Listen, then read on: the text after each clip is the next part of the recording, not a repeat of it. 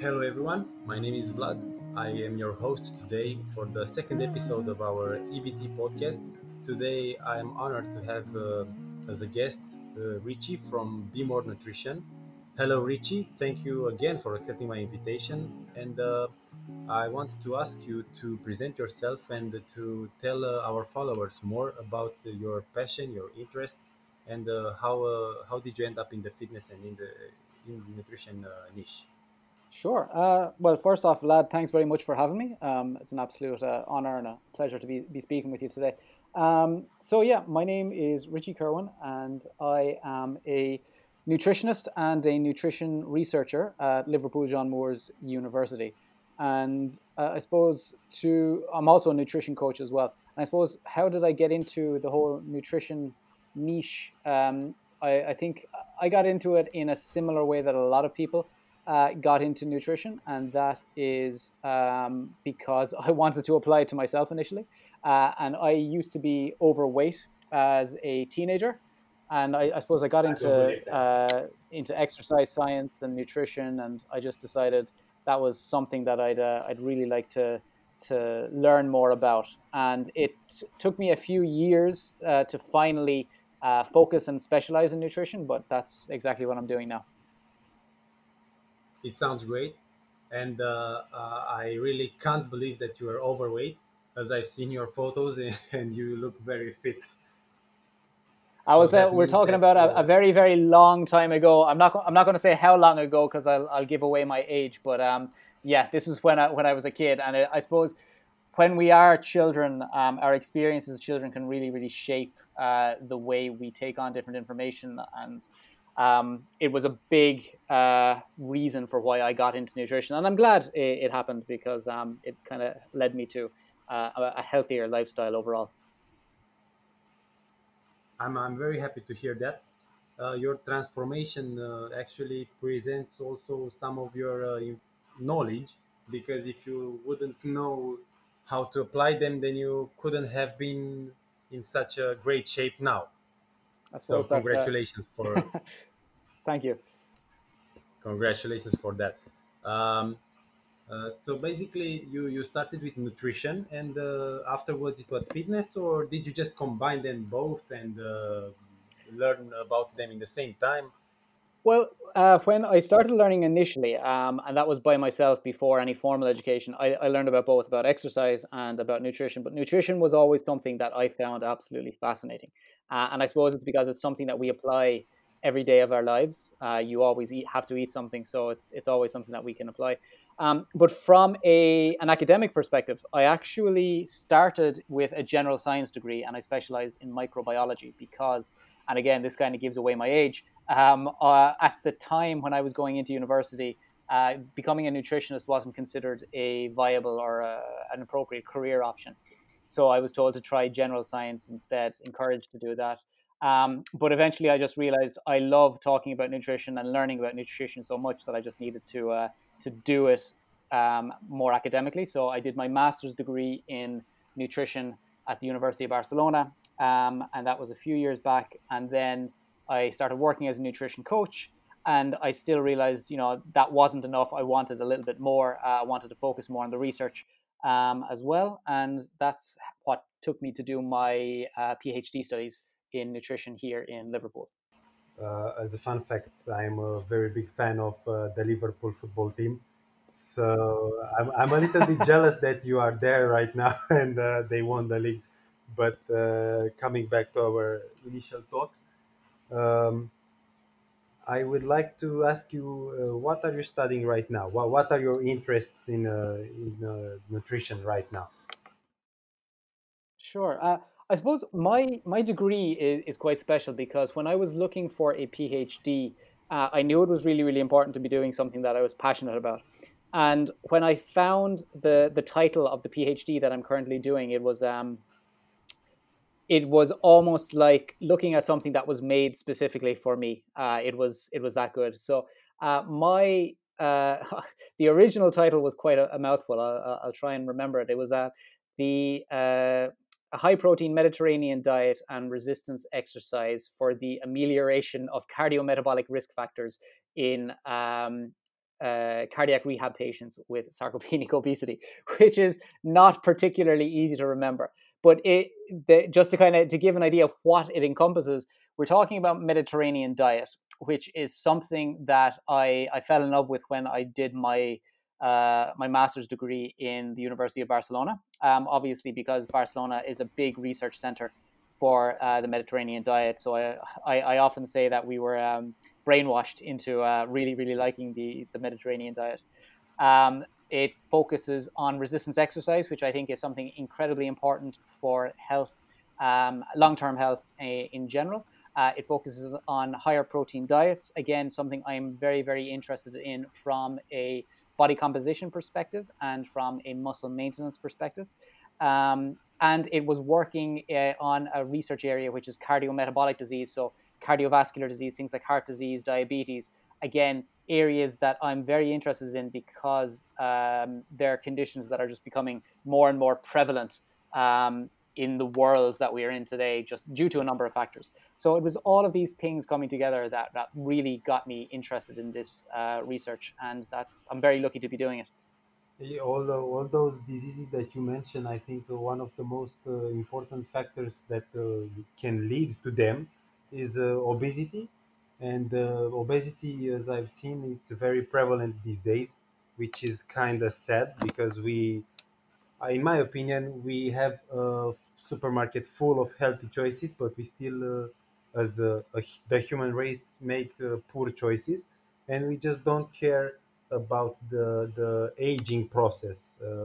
I don't know. I just feel like young people feel they will never get old, and they just do what they want. They don't care what they eat, and they don't exercise. They don't prepare their body in a certain way. And as you said in your original name of your PhD, you've mentioned sarcopenia, if I'm correct. That's right. Uh, can you define a little bit this term, as maybe some of our followers really don't understand the word, and maybe, as you said, that this is one of your main interests, maybe present a little bit more generalities. Sure. So yeah, sarcopenia. While a lot of people would probably not be familiar with the term, I think many people are actually familiar with what it is. And what sarcopenia is it's the age-associated loss of muscle mass. So basically, as we get older, we lose muscle gradually over time. And I think a lot of people will be familiar with this because they might think of their parents or their grandparents, and looking at their parents and grandparents over time, we often say that as people get older, they seem to shrink a little bit, and they seem to get a little bit weaker. And that is a perfect example of sarcopenia. And I suppose one of the reasons people don't hear about it a lot is because it was only classified as an actual, officially classified as a disease in 2017, so very, very recently. And what that means is when it's classified officially as a disease is there's going to be more research efforts into looking at it, investigating it, and it'll be taken more seriously. And hopefully, in this conversation, we'll just talk about how important sarcopenia is from a health perspective and from a public health perspective. So, if you just mentioned that in 2017 it was recognized as a disease, I'm asking you: do you consider Oh, that this disease can be curable, or should it be prevented? What's easier, or um, what's more palpable? well, so I will always say that prevention is easier or better than cure, and the same goes for sarcopenia. And so one of the things about sarcopenia is that it does have some significant health effects, and it can be a major cause of ill health and disability in people as we get older. Uh, so I really, really want to highlight how significant and serious it is, but I also want people to realize, and I think this is one of my roles in kind of trying to communicate about this disease, is that it is something that we have a lot of strategies that we can use to either treat it in people who already have sarcopenia, or prevent the development, or at least slow down the development of sarcopenia in younger people. So in older people who have the condition, there are strategies to help ameliorate or improve it. And then in younger people, there's also things that we know that we can use to reduce its development as we get older. So we can just slow down the progression rate, or is there a way that maybe we can just stop it for good? Well, so that's very an interesting question, and it's something that I'm not sure we know the answer to yet. One thing that we know is that people who are lifelong exercisers, and I'm going to talk about exercise a lot because exercise is probably one of the most effective ways of dealing with sarcopenia. We know that people who are lifelong exercisers who perform some sort of exercise regularly over their life, particularly masters level athletes and people who compete in strength sports, things like weightlifting, they tend to have higher levels of muscle mass and muscle function and strength as they get older. Now, they do not have the same levels of muscle mass and strength as a younger person. So, while we may not be able to completely eliminate muscle loss as we age, we can significantly retard its development. And I think we can retard its development to an extent where its effects are considerably lower than if it had been left untreated. That is very interesting, and also leaves a lot of space for future research. And I really hope that we can find through different studies an answer to the question before.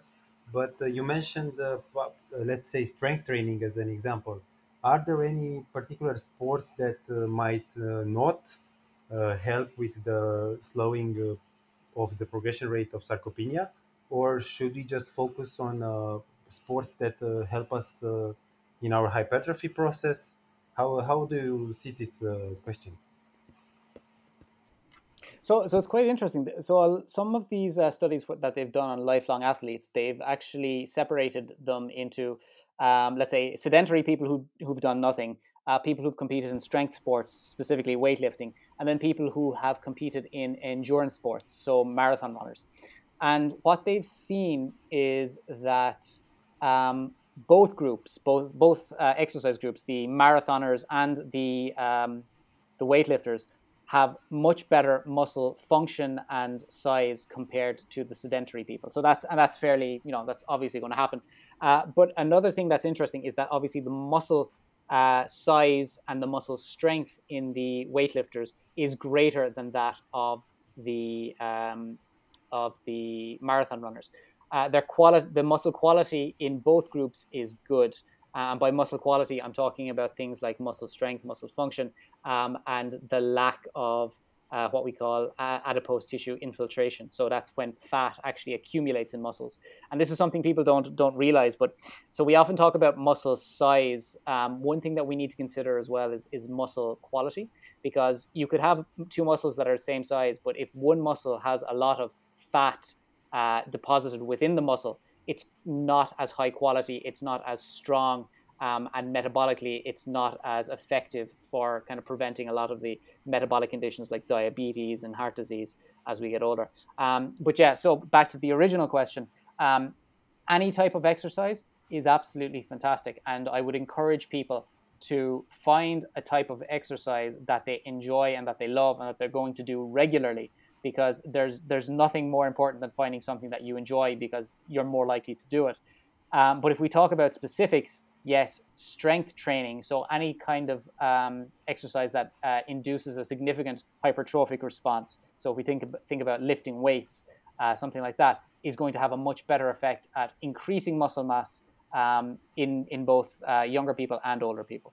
So if let's say, for example, I go to my grandma and I tell her, "Hey, grandma, you can prevent the sarcopenia progression rate by lifting weights." Is there a benefit if older people take up resistance training? Like, do they benefit, or it might just hurt them a little bit more? Well, so that's a very very interesting question. So, and I suppose one thing I'd say to people is, if you look at your grandmother and you say to her, "Hey, Granny, do you want to start lifting weights with me? I'm going to go 3 times a week." she's probably going to look at you and say, "No, thank you. I'd rather stay in my rocking chair."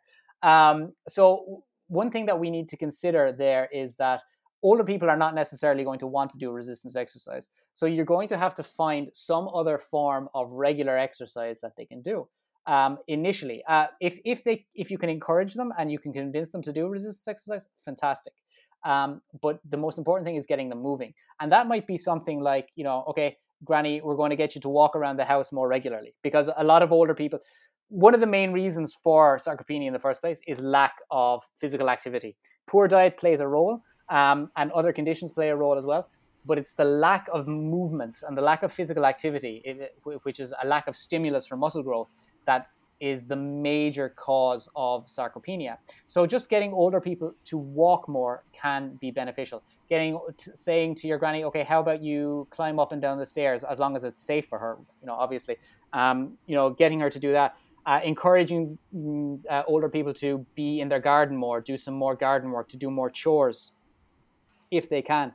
Just spend more time moving is fantastic. And then if we go back to the original question, there is quite a bit of research in older people, because, like I said, sarcopenia people are realizing how important a condition it is. In older populations where they trial resistance exercise programs with older people. Now, they do notice gains in lean muscle mass. Now, they're not huge gains. You're probably not going to be turning your grandmother into Arnold Schwarzenegger or anything like that. Bikini fitness. But there is a significant increase in muscle mass over time, and particularly when you give them longer amounts of time. So more than 3 months, we notice increases in muscle mass. And there's also a significant increase in muscle strength.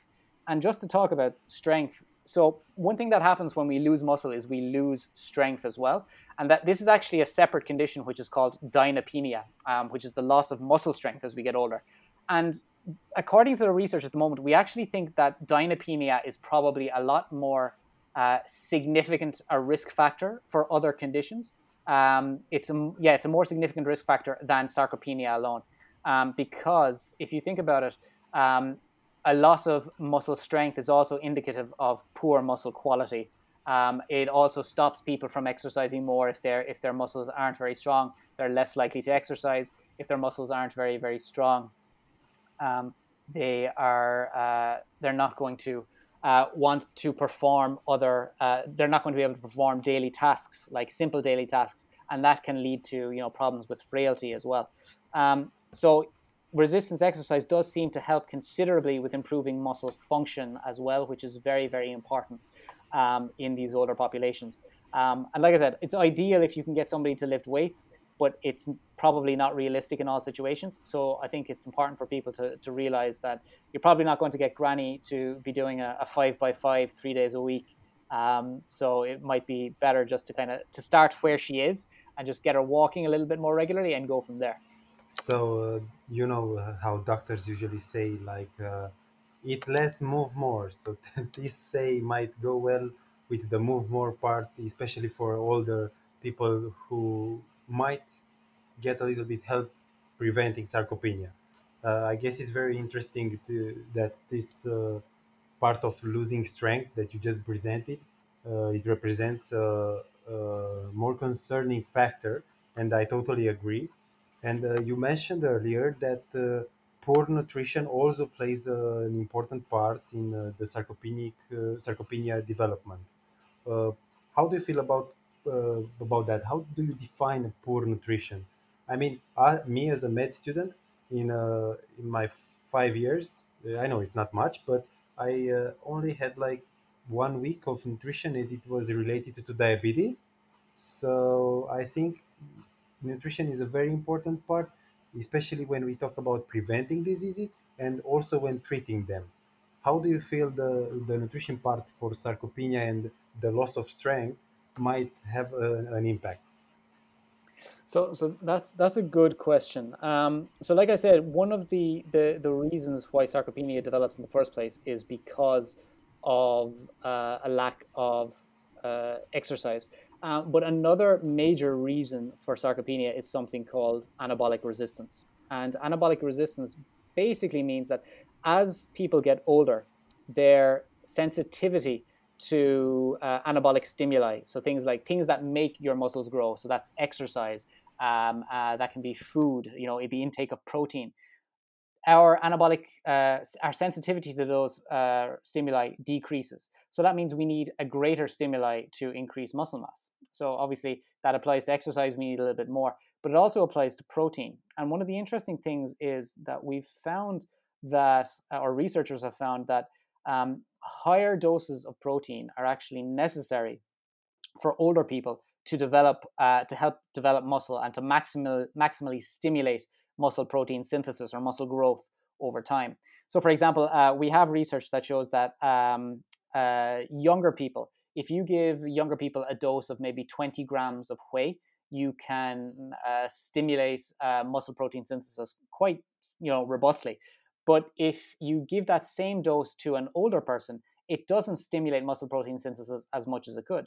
And what we found is that it potentially needs twice that dose, so up to 40 grams of protein per meal, to stimulate that muscle protein synthesis. So that's something that's really, really important to take into account, especially when we consider, I was recently looking at some data on protein intake in the UK and in older populations. And the daily protein intake is quite low in older populations. But what's also very interesting is it's quite skewed. So that protein, the majority of it tends to be taken with the evening meal, some of it with lunch, and then at breakfast, virtually nothing. So if we're talking about how can we help older people to increase their protein intake, we could say to them, okay, well, we need to increase it, relatively consistently throughout each meal, so that they've got enough protein at each meal to stimulate muscle protein synthesis. So that could be, like I said, up to 40 grams. The problem with that is 40 grams is a big dose of protein. So it may not be necessarily easy for older people to take it in, especially when we consider protein as a very satiating macronutrient. So when we eat protein, it usually suppresses appetite and stops us from wanting to eat more. So that's a problem with older people, because we know that older people's appetites tend to decline as well. So we have to look at ways that we can kind of increase protein without making major changes to somebody's diet. So that might be as simple as, telling an older person to, eat their normal breakfast, and on top of that have a high protein yogurt, for example, or telling them at lunch make sure they have a certain amount of lean meat, or uh, a lot of people in the fitness industry, they're very quick to say, okay, let's just give them a protein shake. You know, older people might not necessarily want to try a protein shake just because it's something that they're not used to. So you have to find things that they are used to, and like, yogurt, and that's one thing that we use in our own research, high protein yogurts. Everybody has tried the yogurts. Most people like yogurt, and you can get really, really high protein yogurts that are quite low in calories that people can eat on top of their regular diet to supplement their protein, and that can be a really kind of beneficial way to up that protein, that daily protein intake. So it's not only about upping the protein intake, but we should also aim for quality protein. Very, very true. Yeah.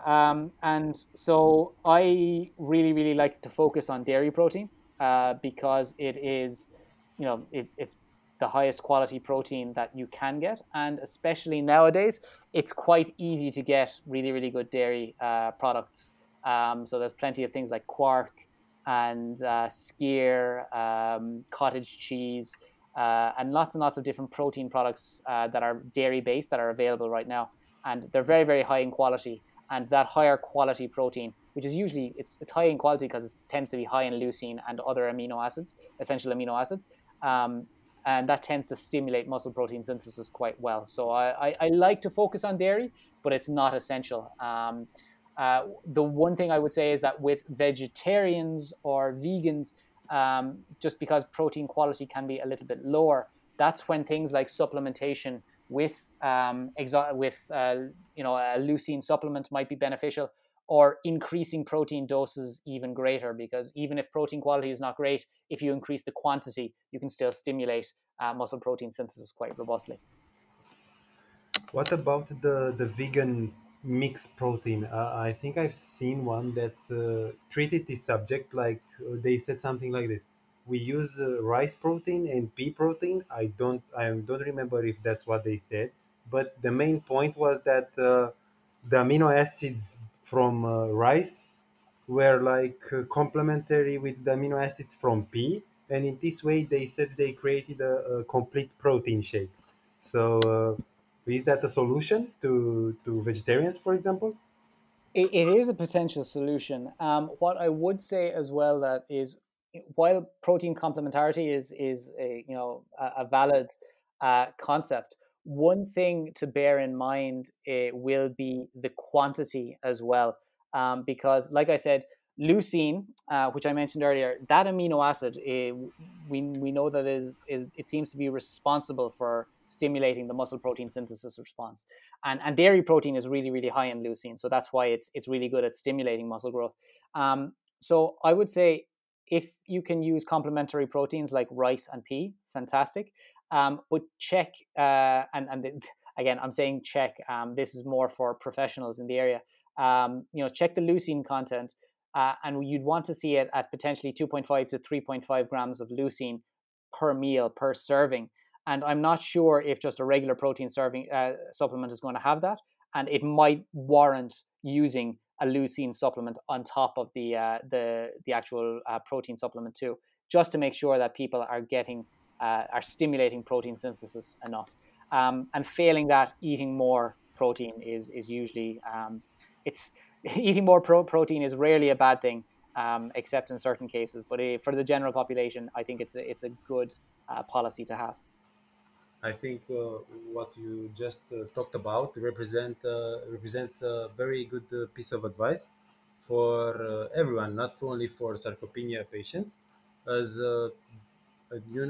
I am sure you remember that the recommendation for the minimum optimum for the minimum intake of protein was something like zero point 0.8 grams per body weight, and I've seen That's right. some mixed evidence regarding this number, and they actually the researchers just said that they might have miscalculated, and it should be around 1 gram of protein per body weight. So maybe if this new recommendation comes up, maybe the sarcopenia rate will fall down, or maybe it will drop quite a bit. I don't know, but I thought it was interesting to share. No, that's a really really good point. Actually, I think in the UK the cutoff is 0.78 grams, so 0.8. Yeah.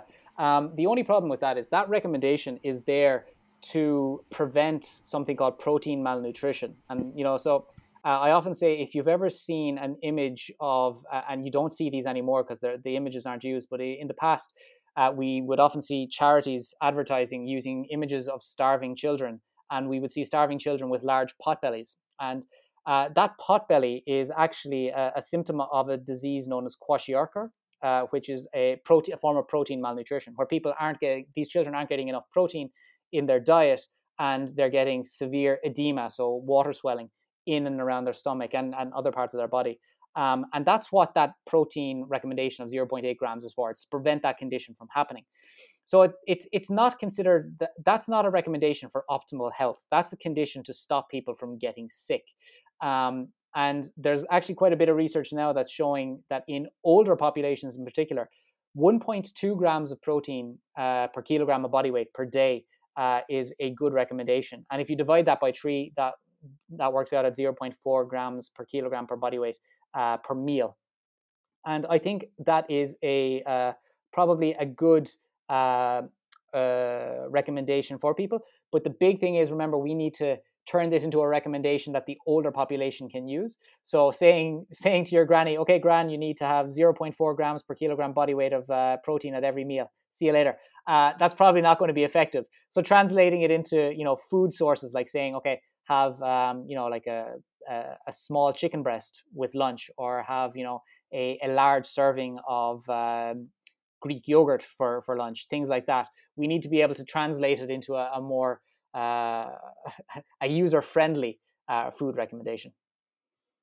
Yeah, yeah, of course. We should adapt to our client. Let's say like this. Absolutely. Yeah, and regarding the protein part, yeah, you said it perfectly. It's the minimum recommended dose to prevent protein malnutrition. I totally agree, but it's not the optimum one, in my opinion. Absolutely. So we just transitioned from working out and taking my granny to the gym to learning teaching her how to diet. And this brings me to our next subject that I would like to bring up. So, how do you see the dieting process? Like you just mentioned that protein is a very satiating macronutrient. It also we know that it also has a very not a very but a bigger thermogenic effect. So it helps us burn more calories. And if we overeat something, that should be protein. But how do you see the full complex of dieting? Uh, do you believe that someone who wants to lose weight can lose weight from a particular spot in their body? So from a particular spot in their body, so like spot reduction in weight loss, that's that's often considered the holy grail when it comes to dieting, because you'll have people saying, oh yeah, I tend to gain weight here around my, the wherever on that person, around their butt or around their chest or around their legs. That's They say, what can I do, or what exercise can I do? And the truth is, there's no evidence at all to suggest that we can spot reduce body fat. Unfortunately, I think we need to think of our body's fat reserves as being a swimming pool.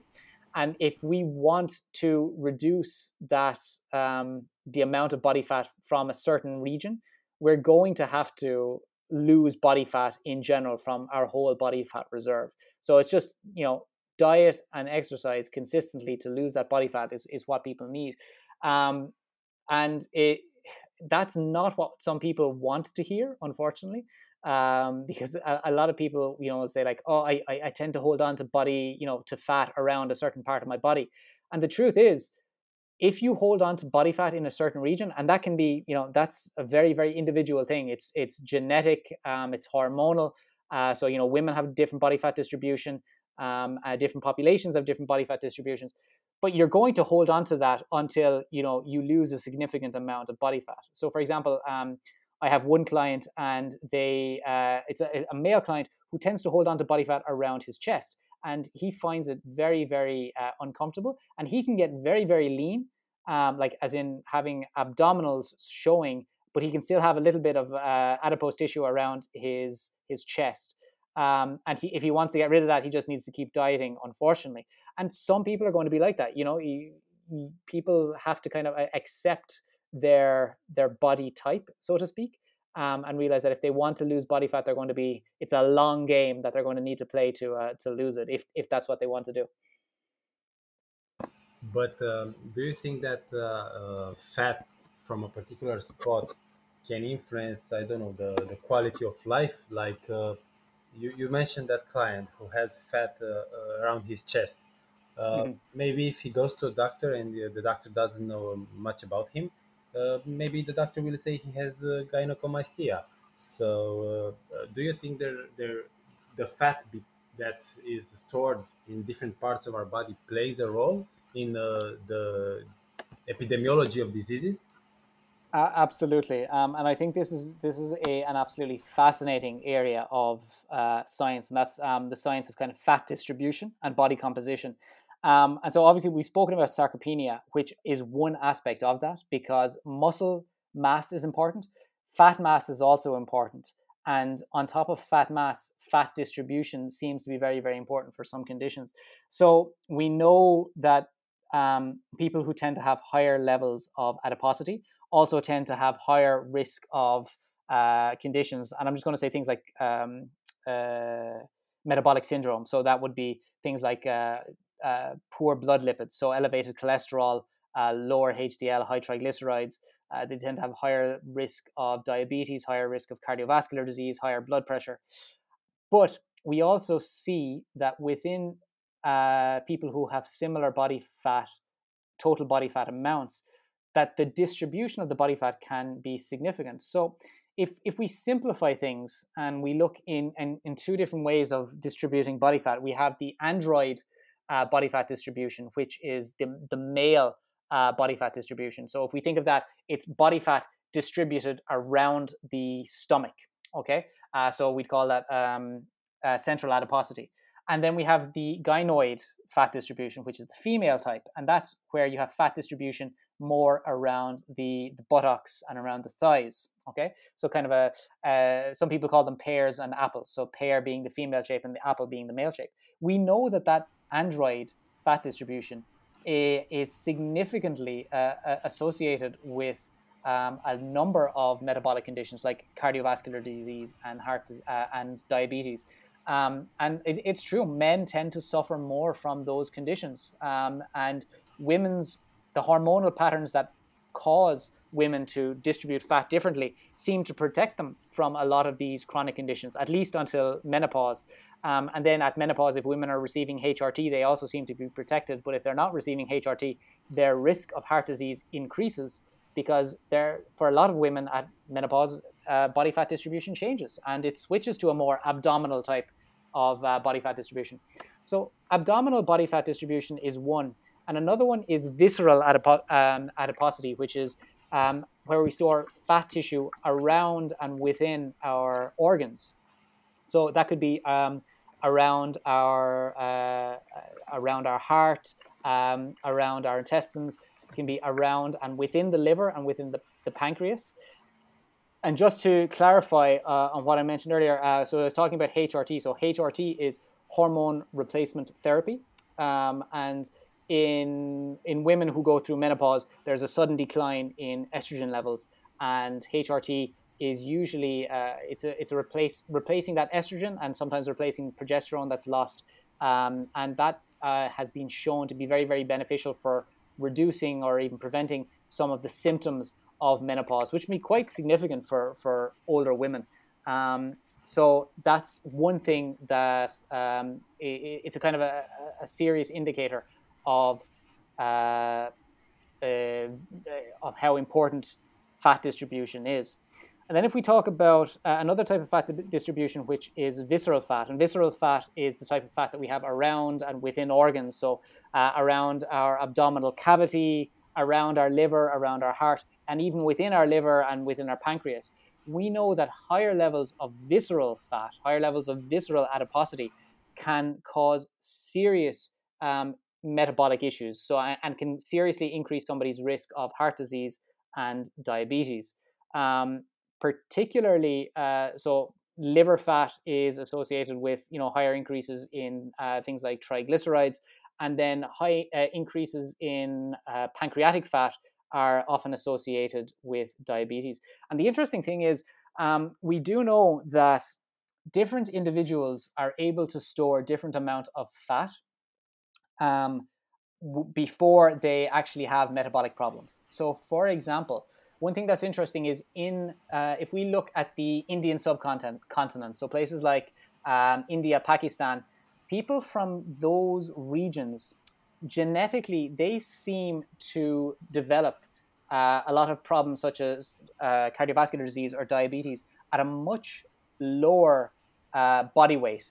But that seems to be because they actually store body fat.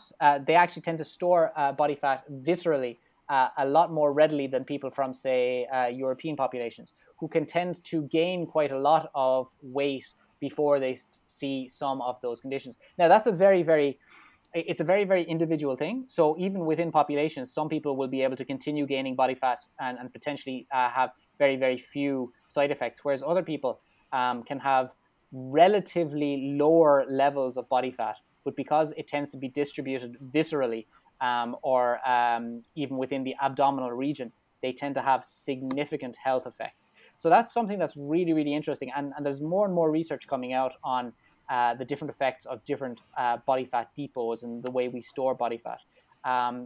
It's an absolutely fascinating area of research. That is very interesting. I just, if I could, I will actually, I'm taking notes because it will help me in my career as a doctor. And I have like a question with multiple questions. So Sure. the first one is, uh, if we lose fat from those specific areas correlated with the disease you mentioned, Is this a statistically significant reduction of risk? Yeah, so and that's a very very interesting question. So one of the good things to know is that when we do lose fat, and that can be from exercise or from diet, it tends to be lost from visceral areas first. And the reason for that is so when we gain weight, um, obviously we tend to store weight initially under our skin in what we call subcutaneous fat, so fat just underneath the skin, but our body can only store so much in that region, and everybody has a different kind of point at which beyond that point we start to store fat in what we call ectopic regions, so regions where fat shouldn't be stored. So and that could be viscerally, or it can be in other organs as well. um, so beyond that point we start to store fat there, but the good point of that is that when we lose weight, that's the first area. So those visceral regions are some of the first areas where body fat is lost for. So that's why weight loss can be so beneficial for people who are suffering from things like diabetes or heart disease. And it's quite interesting that if you look at somebody again who I mentioned, somebody who may not be particularly overweight, but they've got a poor body fat distribution, even if you say this person doesn't have a huge amount of weight to lose, if they can still lose some body fat, some of that will be lost from visceral areas, and they will see an improvement in whatever symptoms they're experiencing.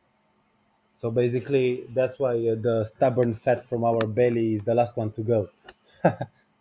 Well, it can be, and like again, it does. I think with subcutaneous fat, it's a lot more different. But if we're talking about visceral fat, that tends to be the first one to go. But if you're storing a lot of subcutaneous fat around the belly, that may be the last one to go. Indeed, yeah.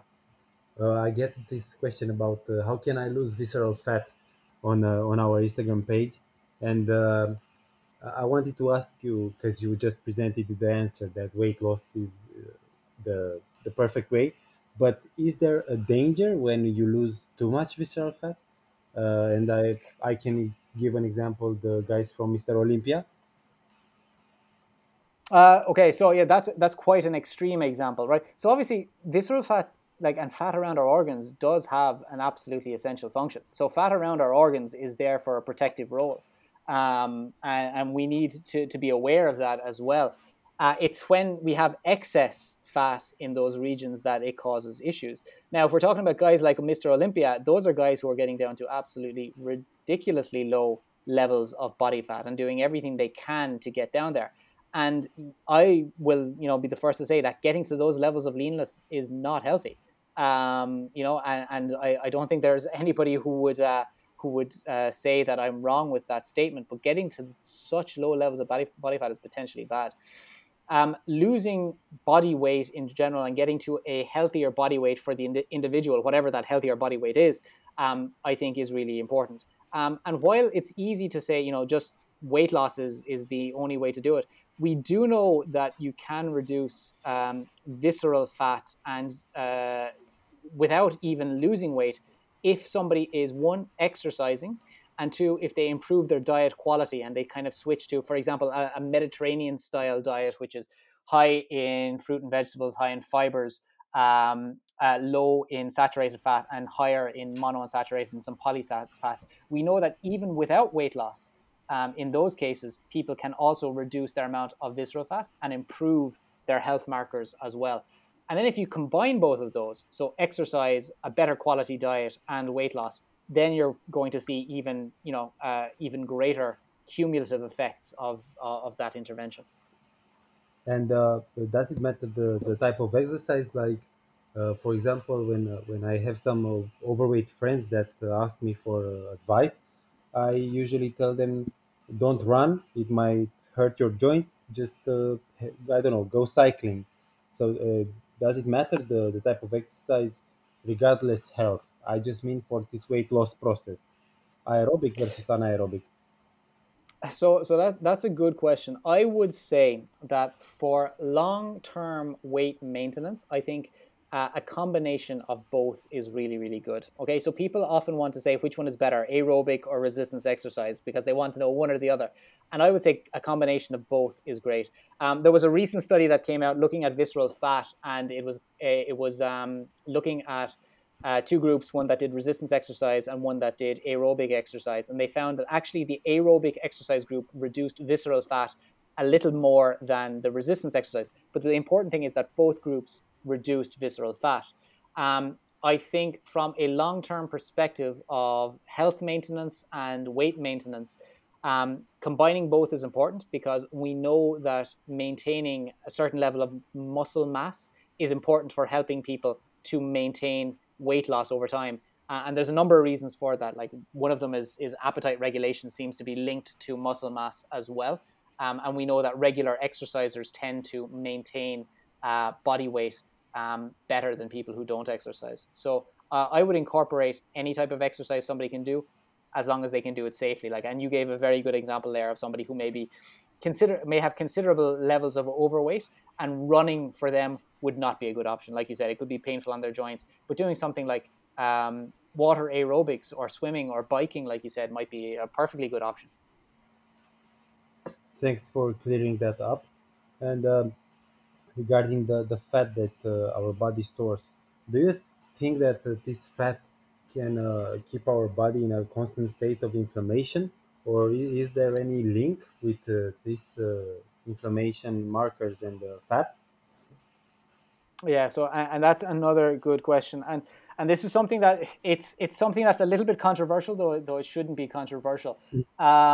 We know that higher levels of body fat are associated with higher levels of chronic basically low level inflammation is what we call it. So when somebody is storing a lot of body fat, we get something which is called adipose tissue dysfunction. Okay, so above a certain point, if somebody stores a lot of body fat, what happens is that there is a change in the structure of adipose tissue. Instead of the fat cells increasing in number, we get fat cells increasing in size. So we don't get hyperplasia, we get hypertrophy of fat cells. And when fat cells grow in size and when fat tissue grows in size, it tends to have lower levels of vascularization. So that means there's lower levels of blood vessels getting into that fat. With those lower levels of blood levels, there tends to be an increase in inflammation, which recruits immune cells, which go to the region and stimulate further inflammation. So you've got this constant state of inflammation within the body that circulates to other levels of other areas of the body. And that's one of the reasons that obesity can be associated with things like, for example, insulin resistance, because we know that the low level inflammatory state from obesity can contribute to insulin insensitivity and insulin resistance, basically. So that's one of the conditions. It can also contribute to heart disease. It can also contribute to higher levels of blood pressure as well, because of these higher levels of inflammation in the adipose tissue. And again, this is something that can be reduced through diet and exercise strategies, and the reduction in body fat stores. And failing a reduction in body fat stores, just improvements in diet and exercise alone, even if somebody doesn't lose weight, they're still going to show benefits. But even bigger benefits tend to come with the weight loss as well, because you don't have that adipose tissue dysfunction anymore. That's very interesting. I think our followers will have lots of stuff to learn from your expertise. And I would like to address as a final question, let's say a more personal one. How do you see the future of the human race? Do you see a population full of chronic diseases and obesity and chronic states? Or do you see an improvement in lifestyle and thus in health? That is a very, very big question. And It's a more here's the thing. Okay, I it's more of a personal. say that Like, again. what's your opinion on this? It's you don't have to. Yeah, no, no, I get you. So here's the thing. I'm a bit of an optimist when it comes to things like this, and but I think that things are probably going to get worse from a public health perspective. In that levels of obesity are continuing to rise, and associated conditions that are associated with obesity are continuing to rise as well. And I think we're going to see an increase in lifestyle disease to a point where people will start to take note, and not so much people, but governments will start to take note, because I think at this point it's going to be a very, very large scale government style intervention that's going to be necessary to bring about the societal changes. And we do need some changes in society, and within our food networks as well, to bring about changes in how people eat and how people exercise. Because here's the thing: people are eating too much and exercising too little. That's the crux of the matter. Now, there's many reasons for that. It's a very, very complicated issue, but the way society is set up is a big contributor to that. And I think on an individual level, yes, we will have people who are able to fight against that. Like, a lot of the listeners to this podcast, obviously, and people who are making big changes to their health. But for a lot of people, it's not so easy to make those changes. So we need some sort of government intervention, in my opinion, to make those changes more likely to happen in a larger amount of the population, and to make it more likely to happen. I'm optimistic, but before the good stuff, we will probably have to go through a little bit of a worse phase. I think. Actually, it's happening right now with the people that are actually facing a chronic disease like diabetes. They live a healthy, in a actually not a very healthy lifestyle, but they believe it's healthy. And when they are diagnosed with diabetes, they're very surprised and they understand that they need to take action, and they just start learning how to eat right and everything and so on. So yeah, I personally agree with your opinion. I just wanted to see what do you think about it. And we've reached the end of our conversation. I really don't know when the time passed. I absolutely loved our talk. It was very informative. I also learned something Awesome. new today, and I would love to give you the opportunity to say where people can find you and maybe contact you for I don't know, collaboration, or just to see the great info that you post. Oh, thank you very much. So yeah, I think I'm most active on Instagram at the moment, and my Instagram account is B More Nutrition. So that's B_more_nutrition. I've got a Facebook page which is Be More Nutrition as well. If you search that, and then I've got a website which is bemorenutrition.com. But like I said, if somebody wants to drop me a message on Instagram, I'm always happy to talk. Always happy to have a chat with people, and when I can, help out and give any advice that I can, if I can. So yeah, and just thanks very, very much for the opportunity to speak today. It was an honor, and I hope you will accept my invitation maybe for a future talk about different topics, but just as interesting as the ones we hit today. I'd be more than happy to. Thank you. Thank you again. This brings us to the final part of our episode. I hope you enjoyed our talk with Richie, and I really hope to see you again at our next episode. Bye.